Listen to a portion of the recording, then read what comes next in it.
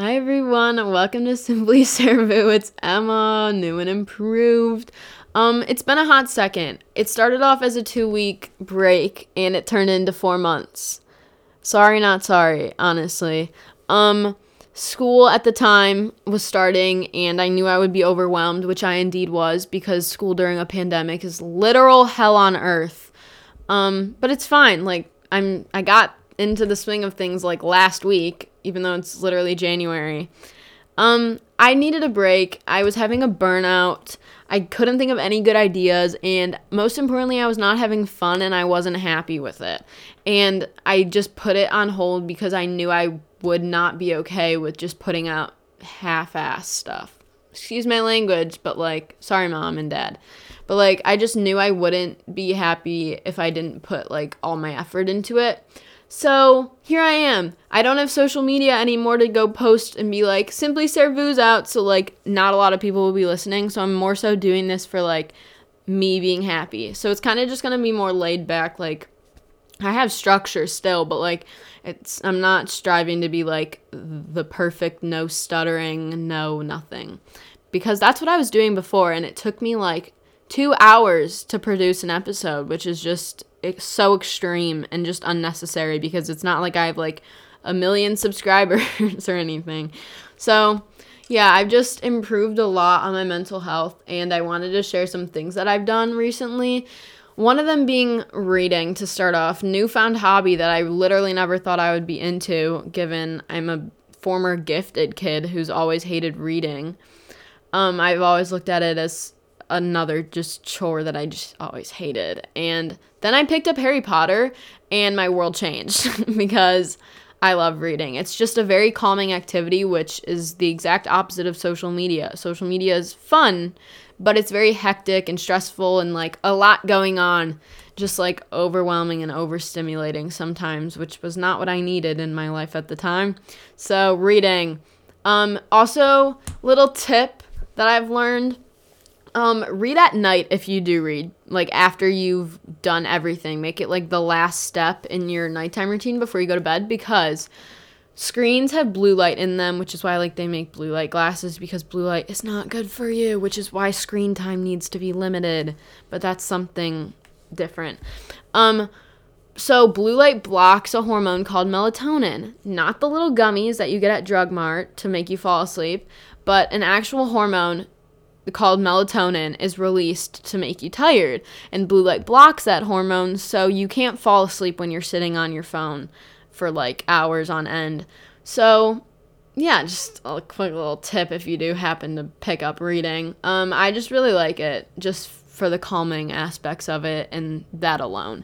Next, journaling. Okay, really something I've gotten into. I liked journaling a while. Oh my gosh, I just almost dropped something. I've liked journaling for a while, but I really got into it recently when I realized how positive it can be. So I have 3 journals sitting on my desk that I'm looking at. One is a gratitude journal. You just write down 3 things you're grateful for, and then you can do affirmations in it if you really want to. I usually don't, because I have a separate book from Five Below in the book section. It's called Today I Affirm, a Journal That Nurtures Self-Care by Alexandra Elle. She wrote all this stuff in it, why she likes it. And then I'm on page 17. So oh my gosh, sorry guys, I'm very popular. Anyways, back to the self-care book. It gives you 2 questions, and then at the bottom it tells you affirmations. You can write I am blah blah blah. So yesterday I did I am motivated at the bottom, but the 2 questions were, what and who am I shedding and why? And then list at least 12 positive ways that you see yourself. So pretty much the goal is to focus on old habits that you want to filter through and stop, and also love the positive parts of you. And I don't know, just doing a lot of self-help things right now, and they're very beneficial, honestly, which I always thought were very corny and things moms did, read self-help books, but no, anyone can do it. Actually, they're corny at all levels. Then the next thing, I just have a regular journal with nothing in it, and I wrote down a couple goals that I wanted to do. So cope with my anxiety better, gain confidence, hang out with people that I genuinely love, do better in school, keep with my routines, blah, blah, blah. Anyways, doesn't matter.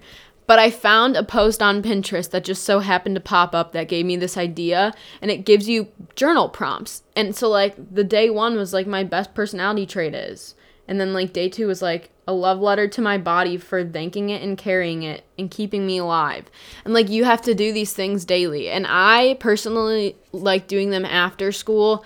I tried doing them at night, but I was just kind of, like, over the day, and I just wasn't always in the best mood and, like, the best mindset to do it.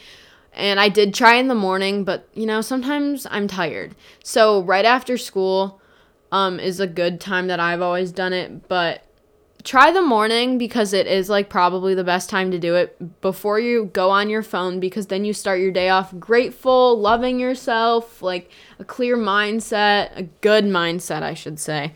So that's something. Not last thing. Whoa, not even close to the last thing. Affirmations. I kind of went with that. The I am statements are really good. So, like, I am beautiful, I am positive, I am successful. You can do pretty much whatever. Just don't make them negative. Don't be like, I am not anxious. Like, don't. I really just think that's, like, a no-no for affirmations. And then mirror work. Mirror work is a really emotional thing. I've done a couple times, but I've not really gotten into it. It's something you have to, like, really digest well. And it's pretty much you just stand in front of a mirror and you just, like, repeat one affirmation to yourself to the point where you will, like, cry. Like, I've heard of this before. So, like, if you say, like, I love you in the mirror over and over again, and you actually digest the fact that you're telling yourself that you love yourself, like, it will make you cry, possibly. It doesn't have to, obviously, but, like, it takes a while for you to actually digest it. I haven't done the most research on mirror work because I don't do it often, because I'm working on other things right now, but, like, it's something I've heard is very good via my therapist. Anyways, next thing. Taking a healthy break. I think I've done something about boundaries, probably in healthy communication, probably in that episode, but loving from a distance is a very good thing. Like, it doesn't matter if it's your family member, your friends, it literally doesn't matter who it is. Loving from a distance is a very good phrase that I like using, and it's just, like, just because you're not always with someone or always talking to someone or always next to someone doesn't mean you love them any less. And I think that's a very important value, especially, like, in school when you see, like, friends posting on, like, social media and people are like, are you guys still friends because you're not always with each other?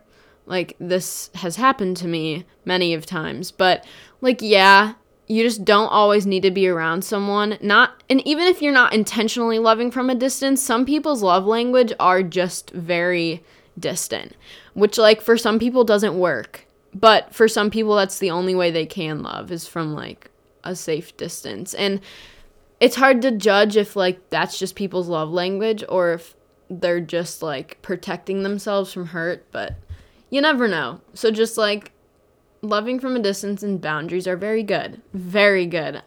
I very much encourage it to everyone I know. School. Balancing, like, your school is very rough, but it's important that you take into consideration what you're giving up in, like, hopes of getting a good grade or, like, getting a project done by a certain time. Like, what are you sacrificing? Because sometimes the project is not as important, I promise you. I have to remind myself at times, like, practice what you preach, you know? Like, Emma, take a step back. Like, you're killing yourself over this one stupid history project. Like, it's not worth it, you know? So just, like, make sure if you're, like, stressed about school that you check and see, like, am I trying my best and am I still not cutting it? Because then don't, like, work too hard, because, like, you can only do your best, and it's your mental health is something that will always stick with you, but the stupid A in your report card from 7th grade isn't even on your transcript. Anyways, that wasn't important.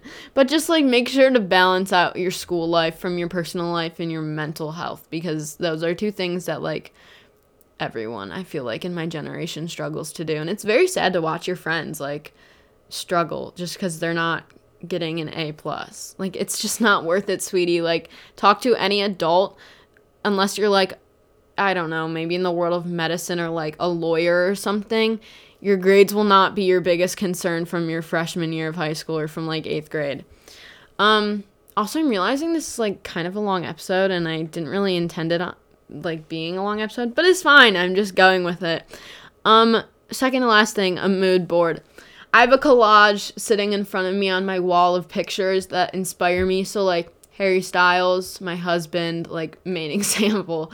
I have like things from Harry Potter that just make me happy and bring me joy. I have Gilmore Girls. I have pictures of reading, like aesthetic pictures. I have cities and my friends and family that really just like motivate me to do my best. And when I'm sitting here at my desk doing school and I don't want to be in my English class, like I just look up and be like, you know what? This is what we're doing it for. We're doing it for my friends. We're doing it for my family. We're doing it for my future. And most importantly, myself. So just do a mood board. Look them up on Pinterest. They're actually very cool. I found them out a while ago. You can do them for a certain goal. It's pretty much a way of manifesting something. Like if you print it out and give yourself inspiration and look at it every single day, like when you wake up, you'll pretty much manifest it into your life, and like whatever your goal is, it'll probably happen, honestly. So that's a really cool thing to get behind, and I just did it on my wall because it looks cool. Last thing, meditation. I have an app called Calm. Really recommend it. There's also one called Headspace, which is good. Calm are more like guided meditations. Headspace is more like just like breathe. I don't know. There's like a little difference, not that much, but you can get either of them. I like did it once and then I like fell asleep on accident, and I never really tried it again because I just thought it would make me tired. But like I did it like after school. Like I tend to do my good habits after school because that's when I feel like I'm getting a break from like things, and before I have to actually like get my like stuff done, like homework done after school. So you can do it whenever. Don't do it when you first wake up or when you're about to go to bed because you will fall asleep and then you're not meditating. But do it pretty much whenever. You can do it like there's, okay, this is really weird, but on Calm, there's a meditation from Harry Styles that I want to get, but that's not the point.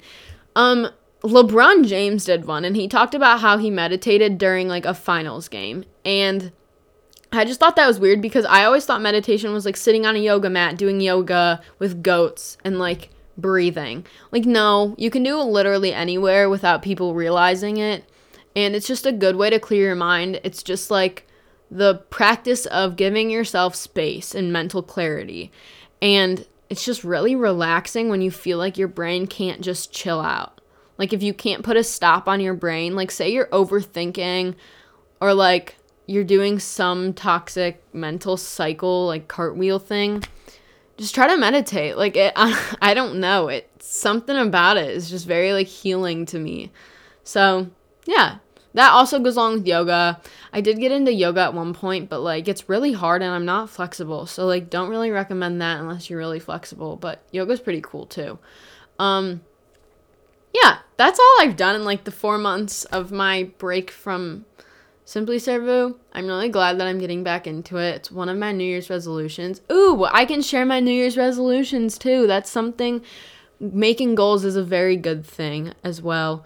I have reusable straws because I got into reusable straws and then I just kind of faded out of it, which, you know, gotta save the planet, keep it clean. So I got silicone straws and they're really good because they're bendy. So like you can put them in like a little container and just take them anywhere.